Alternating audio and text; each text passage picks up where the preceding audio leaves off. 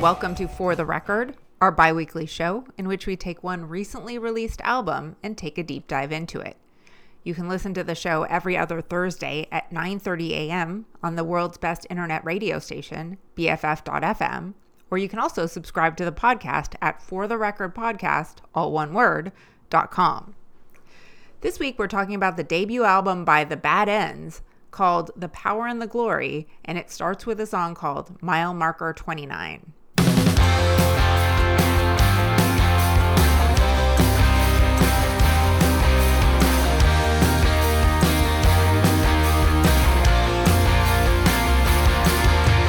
Pick up the phone and call me, meet me underneath the stars that shine through the blinding daylight, a mile marker 29. Cut away the angry paper dolls with Buddhist scissors, and sometimes they grow back against my best attempts to fly. But you cannot come around. Could not begin again, or could it be undone? But you could not come around. You could not begin again, or could it be undone? When you walked into So I became aware of The Bad Ends because it's the first band that Bill Berry has been in since he left REM in the late 90s after having a cerebral aneurysm on stage and kind of retired from the music business. And, you know, he lives in Athens, Georgia, which is a legendary town that REM and the B-52s and many, many other bands came out of. And he was walking on the street in 2017 and ran into Mike Mantione, who's apparently like a well-known musician who has fronted other bands in Athens.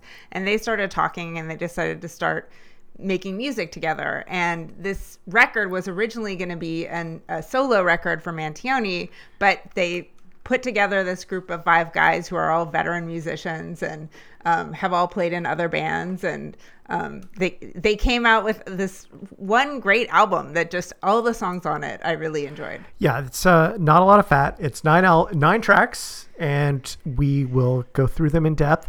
I always like this narrative of, you know, I think most of these guys are huge in the local scene, but honestly, they talk about Mantione from 5/8. I'd never heard of that band. I'm sure they're huge in Athens. And so it's great for Bill Berry, getting the band attention by having been in REM, but then in every interview was like, yeah, I'm kind of like, he's very humble about like, yeah, they played their demos and they were so good that I wanted to be in the band, but it was that, you know, other people, Mike Mantione as the leader, and he's very humble about that. And so it's a great start here, super energetic and yet super sad. And I feel like it's the quintessential music that can only be written by people who have been around a while and, you know, seen excitement and seen loss. And it's very much like, yeah, the town has a music scene, but is not in a big urban center. Mile Marker 29 is the quintessential like middle of nowhere kind of sense. Like, where is that? I don't know. It's on some highway in the middle of nowhere, and yet it has deep meaning for them, at least in the story of this song. Yeah, this album really feels, you said dad rock. I feel like I'm kind of a dad rocker, even though I guess there's not really mom rock because women tend to get sucked into the vortex of having kids and lose interest in stuff. But it's a feeling that really resonates with me of like getting older. And I read an interview with Mike, with Mantione. He said, one afternoon, a close friend committed suicide. He left 2 sons fatherless. He was there for me years before, and he'd helped so many other people who wondered what happened. I doubled down on getting my life together and started writing and making music with a vengeance. And I feel like you can feel that throughout this whole record. Yeah, I think from this, where it's maybe a little less explicit, but certainly there in the vibe of the song, we go into the next track where that sense of loss becomes extremely explicit. It's called All Your Friends Are Dying. So I try to remember every sound and every note, because it wasn't anything I'd expected to hear. And there was some pretty big holes on stage, and more than anything else, I wanted to hear them filled.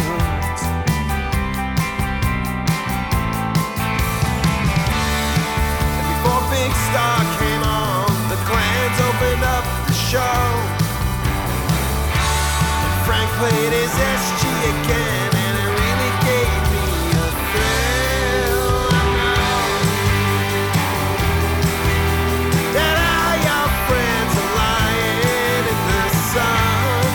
I know they're going off with everyone. I have noticed that all your friends are dying.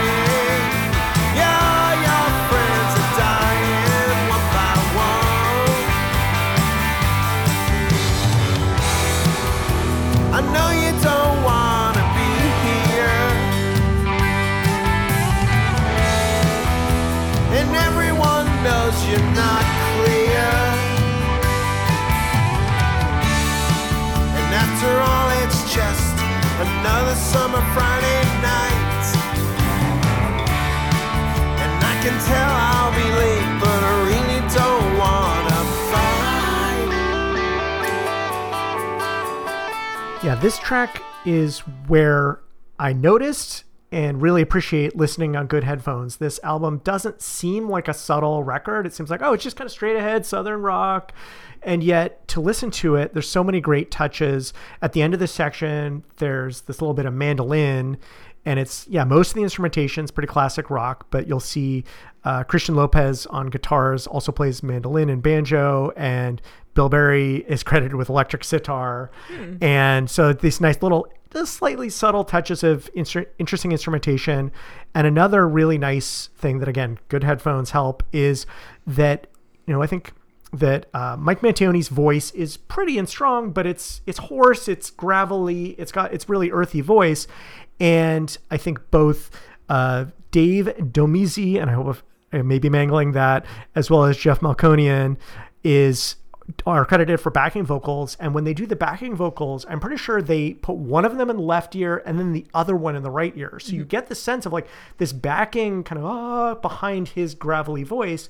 But then there's even that richness because you're hearing the two different voices very distinct. And we heard that a lot on the first track. And then it follows through into the second track. And so I think it's a nice little touch of giving each of those backing voices its own little stage on the right or left ear. Yeah, it's really well produced and well sequenced. And it's worth noting that this album was entirely written, rehearsed, recorded, produced, and mastered in Athens, which I thought was sweet. Like, they talk about it as being a little bit of an homage to their hometown. And this song really spoke to me as, you know, somebody who's almost 50. It's a song about seeing Big Star perform, and, you know, name checks Jody Stevens, who appears in who's the last surviving member of Big Star, who appears in the video. There are a bunch of really cute cameos in the video. But about being there and experiencing just like a really great moment at a live performance that you will never be repeated. And in the way that, like, we are all each other's historians, you know, people that we're friends with, and you want your friends to be there to see it with you, to, like, you know, believe that it happened. And that also being at an age when all your friends start to die, and it's like you realize that, you know, in losing them, you're losing that witness to a part of your own personal history. That's what I got from the song. Yeah, no, it's a mature song where it's combining the joy of getting to experience all these things and this sort of bittersweetness of like, yeah, this band is gone, but I still can remember seeing them, but they don't, you know, the people who have died who were in the band don't get to remember playing the concert. And yeah, it's a very complicated mix of joy and loss and sadness. And it's all combined in this just little, you know, not particularly show off kind of song, but yeah, there's that depth there under, you know, again, the dismissive dad rock vibe is like, they're not showing off, but they are bringing the goods. Yeah. So the next song we'll play is called Left to Be Found. Everyone you know says things behind our back, it's true. But you know what I do when everyone turns their back. Bring me a glass, it tears me up to say a drink is all I ask, and hopefully it delivers was us. You thought you found a way, but I've stolen everything. You thought I'd come today, but now I'm just left to be found.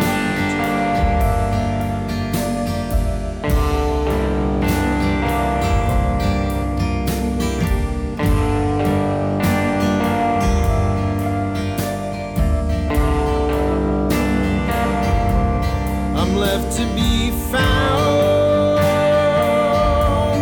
I'm left to be found. I'm left to be found.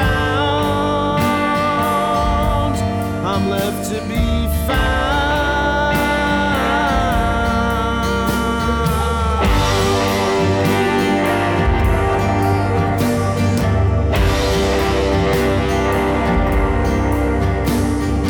Like after a couple of very up-tempo songs anchored in Southern rock that I wouldn't call this Southern rock. I think the first two songs were at least inspired by, I think, the instrumentation, the guitar sound, All right. the rhythms. To me, they feel not slavishly, but certainly inspired by.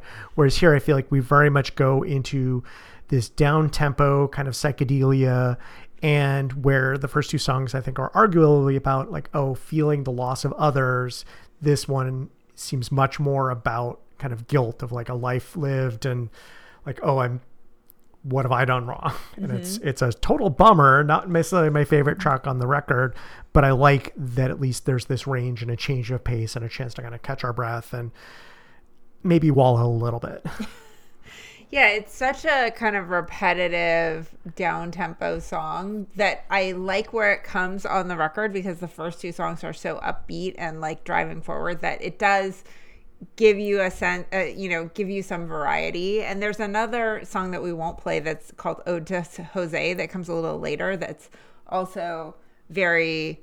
it's just instrumental and it's just kind of meditative and quiet. And I do like the fact that there's that contrast of different sounds.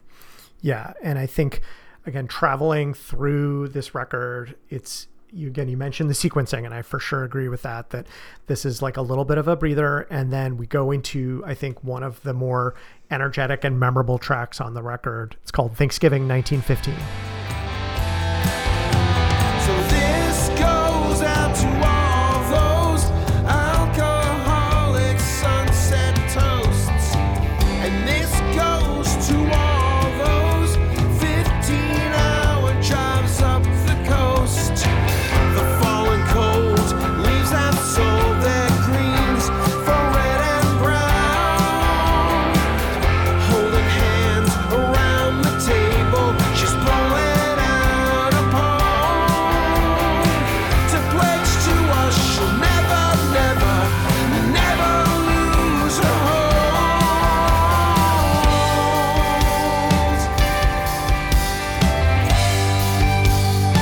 She'll never lose her hold.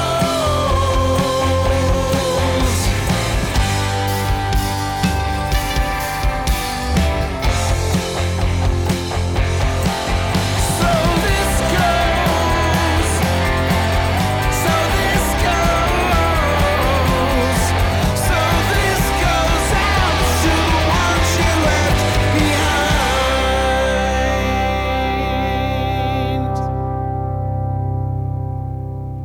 I like how many songs on this record have tambourines. You mentioned the mandolin, but there's just a lot of really interesting instrumental touches that you don't notice unless you listen on headphones.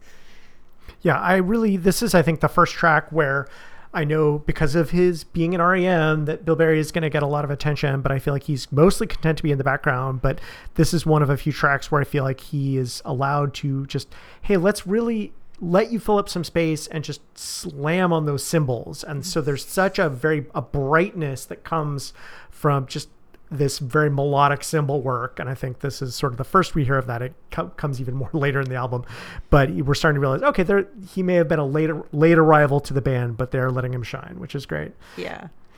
Yeah, there's so much like heart on this record, and I think, they do the not unique practice of having upbeat songs that are about darker materials, and this is another one that has kind of some darker undertones, but it's just such a bright, happy sound that just you want to sing along to. Yeah, this is also just very efficient songwriting. This is one of the pretty short, 320, and yet there's so much lyrically because there's no repetition in the choruses. Each sounds different, has different lyrics rather, and so there's really a sense of a storytelling. I'm not going to go into the details, but it has that evocation of a long life and all these memories and that road trip we took and that party we had, and there's fondness but also sadness, and that is the through line here. This is music by mature people.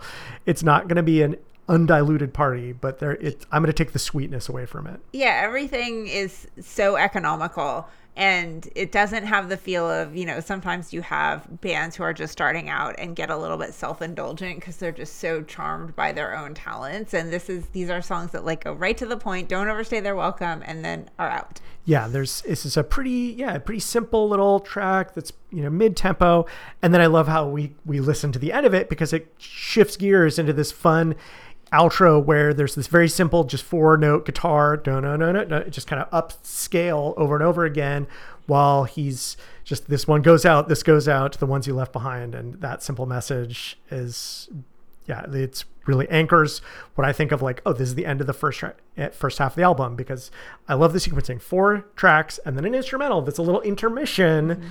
And we catch our breath and go into the second half of the record with a barn burner. It's called The Ballad of Satan's Bride. No, I didn't know what day it was on the night dear Sonny died. For he left a hole here on the earth that no man could ever survive. It was said he found the deepest love. It was said that many had envied. For the fair Rebecca was his bride. For the tender feelings they shared easily. They shared easily.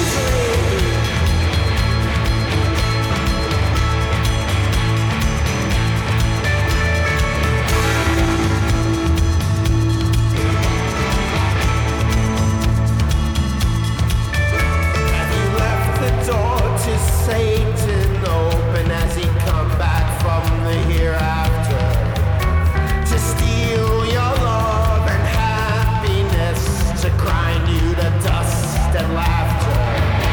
So strong a man to go that way without a by his side. They were only married a couple of months. She held his hand, he took the slide. He took the slide. I would say this is more of a Southern rock song because it's got that energy and kind of raw vocals, and it's much more almost punk. Yeah, I think to me this is quintessential kind of guitar rock, psych rock. There's that vibra slap. There's these various kinds of echoing, and I love that after tracks where we had guitar solos and organ solos, here we get a cymbal solo. And so I called that out on Thanksgiving 1915, and here Bill Berry is really anchoring the song. I described it as rollicking, this very complicated and propulsive beat. And I love that apparently this was the first song that they recorded as a band. And so that's interesting. Yeah, Mike Mantione has said that this was the first song we recorded, and Bill just brought this crazy beat. And so he was really inspired and kind of sang it very crazy. And you get that sense of it's unhinged. And so he said, though, that he apparently really second guessed himself. And he's like, I don't know, these lyrics, these vocals are so crazy, and re-recorded it and said I've done it. I did it better. I fixed up my vocals. And everyone else in the band was like, this sucks. You ruined it. And so he backed off and used the original recording session. And I think it was a great decision. This song really sticks in my head. There's so much energy to it, and it's another one where it's a story song where every chorus is different lyrics, and so it doesn't repeat itself on. It's just constantly going into this sort of metaphorical take on bad stuff going down. I'm not going to overanalyze it, but the feeling of energy and darkness is pulsating. Yeah, and the guitars are so kind of distorted and heavy, and it has a real propulsive feeling, as you said. And that, I think the drumming brings a lot of that along. It really gives it the heartbeat of the sound. Yeah, well, I talked earlier about how great it was that Bill Berry is so modest because, of course, he's the previously known star. So a lot of times you'll see the interviews with him and Mike Mantione as sort of co-front persons. And Bill Berry's like, hey, I'm just in this band. Yeah. And so it's nice to hear Mike Mantione say, no, Bill Berry's drumming is what made this song. Aww. So it's really the mutual admiration society. And we could admire both of them while enjoying the song. And Mantione apparently was the frontman of 5/8, which was a cult favorite band in Athens. And again, we have not heard of them, but he has his own fame, especially locally. And he's got a really versatile voice. Oh, yeah, for sure. And I think it's, we've had a lot of pretty rockin' songs. And so I like here that for the next track, it really swings into almost like a folk direction. And it's called Little Black Cloud. Before I ever knew the reason, it seemed you've been thinking treason, with the hair covering your face, with your eyes, darling, left no trace. You got a balloon filled with yats, tugging on the string of your regrets, that you're dragging around the kitchenette, wishing on a one-armed bandit's lucky bet. I bet your little black cloud's been lonesome. I bet your little black cloud's been lonesome. Why don't you let me hitch you up and pull you in till it starts to rain again?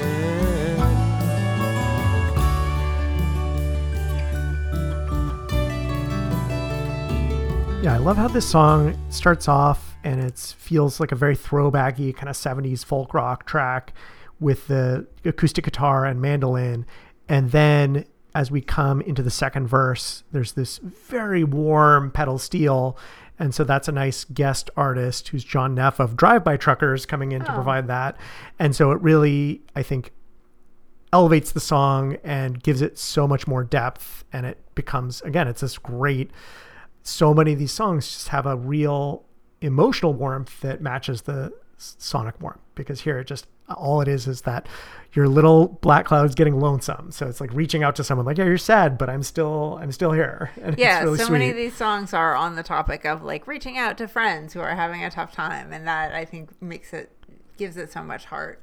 But talking about the instrumentation, I really love it when you have an acoustic guitar song like this that's close mic, so you hear all the little squeaks, and it just feels, it's so inviting. Like it feels like you're right there in the room with the person playing, and I think that is appropriate for the emotion that it's trying to convey.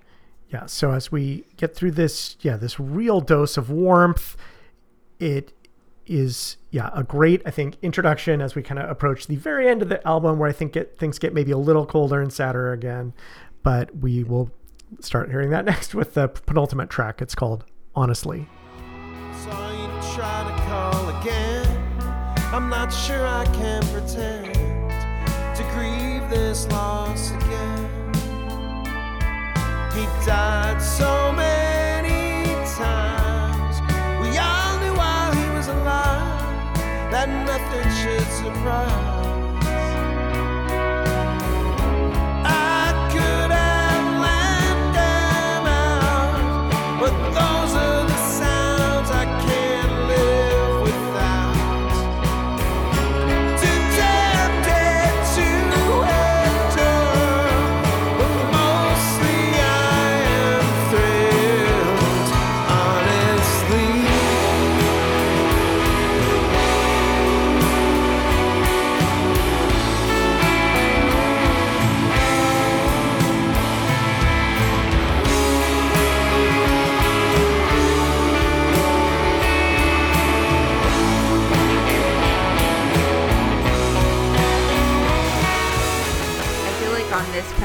track, all of the themes of the album come together in one song. There's kind of it's a more like slower tempo song, but then with the heavier guitars, and you've got the chorus of backing vocals and, you know, some light instrumentational touches that just make it fun. I love that guitar and kind of the fuzz tone in the background. Yeah, I love that. Yeah, the blasted out, super overdriven guitar with the choir is a great combo, and it is this sense of almost religious devotion to loudness. Yeah.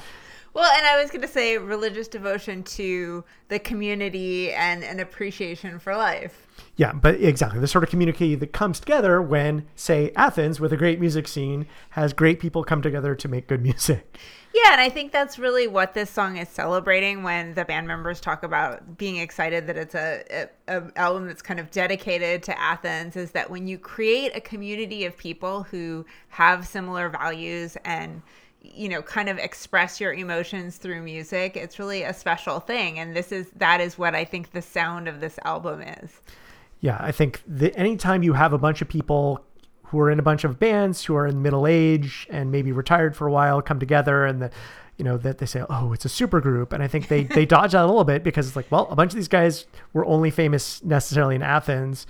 And the other is that there is this dedication to a shared vision and a shared message that is maybe not the most complicated, but it's real and deep. And I think they express it well, song after song. Yeah, it just feels very genuine, and that's what I walked away with when listening to this album. It's not sappy or overly sentimental, but it is very heartfelt, and it touched a chord with me. And that I think, you know, being around this age, it's just something that you think about and something you appreciate more, which is your community and the people who have hung with you all this time. Yeah, and I appreciate the restraint. It is not a long record, and it goes down smooth, and if you have it on repeat, you'll find yourself, hey, I'm not bummed to be listening to this. Like, it's I would, you know, preparing for these discussions, I often put it on repeat, and this was one where I just noticed, did I just listen to this album like 3 or 4 times in a row? And it's so enjoyable, and yeah, there are the little hidden depths that kept me from getting bored. Yeah. So we're gonna go out with the last track, which is called New York Murder Suicide. Very cheery. And we've been discussing the first album from the band The Bad Ends from Athens, Georgia. It's called The Power and the Glory, and you've been listening to For the Record. Thanks so much for listening. How can I get back to that place where once we were so naive? The baby grandstands on the porch, piles of strands of hoarded dreams and old plans we scorned of our life on St. John's Beach. Only photographic reach, just souvenirs can teach us how to fall. Sunday walk to Catholic Mass, Italian tempers, broken glass, Philharmonic tragic past, still ringing in my ears. Save you, my darling, from the ocean tide in a New York murder suicide, and you're forever smile by my side, my dear. This podcast is a proud member of the BFF.FM podcast network. Learn more at podcast.bff.fm. BFF.FM, best frequencies forever.